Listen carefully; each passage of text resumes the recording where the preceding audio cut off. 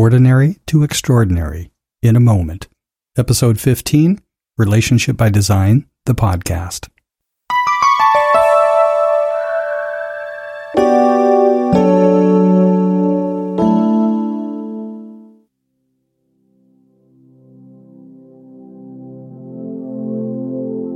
Ordinary to extraordinary in a moment.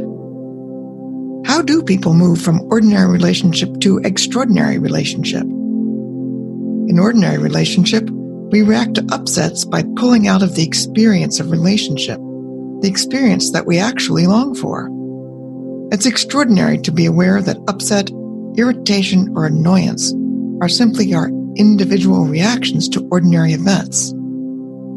At any given moment, you can choose to interrupt your automatic instinct to blame another for your being upset and to stay connected to that other person. That is extraordinary.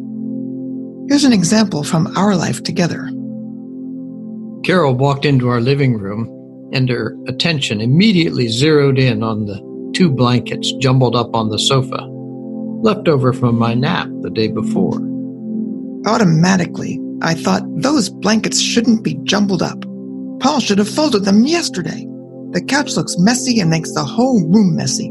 I don't like it, and Paul is wrong. We're sure you get the picture. Carol felt irritated, at odds with me, and unhappy. But something shifted when I noticed that Paul didn't seem to have any of those thoughts or feelings. For him, the blankets were just the way they were. They were on the couch. Simply a fact. No judgment, no story, no guilt, no irritation.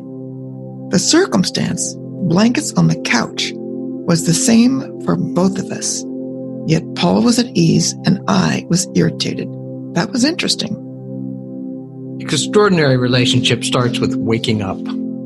Carol woke up to the price she was paying for holding on to the irritation and blame. She'd lost the joy of experiencing relationship with me, and, in that moment, her joy in being alive. My focus had so narrowed that I didn't see any of the pleasures around me that invite me to be happy. I had pulled away from the one person who was central to my life's joy. And, by the way, Carol was alone in this unhappiness because she was choosing to keep her annoyance to herself. I hadn't consciously chosen to feel this way. My irritation was an automatic reaction, and I automatically blamed Paul for causing my feelings. He left the blankets irritated me, and I was the helpless victim. Are you snickering yet? What woke Carol up was realizing that the same blankets, the circumstance, didn't upset me. She had to ask herself, was the circumstance the author of her feelings? Or were her feelings simply her own reaction?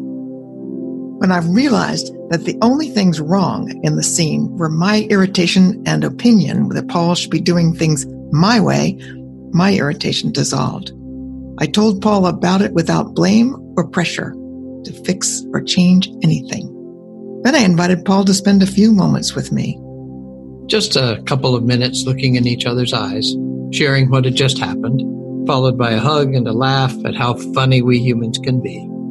Our relationship was restored. Now that was going from ordinary to extraordinary in our relationship. And it only took a moment. Have you ever considered that your opinion, not the circumstance, caused your irritation with your partner, coworker, child boss, or parent? Did you then feel distant from the other person?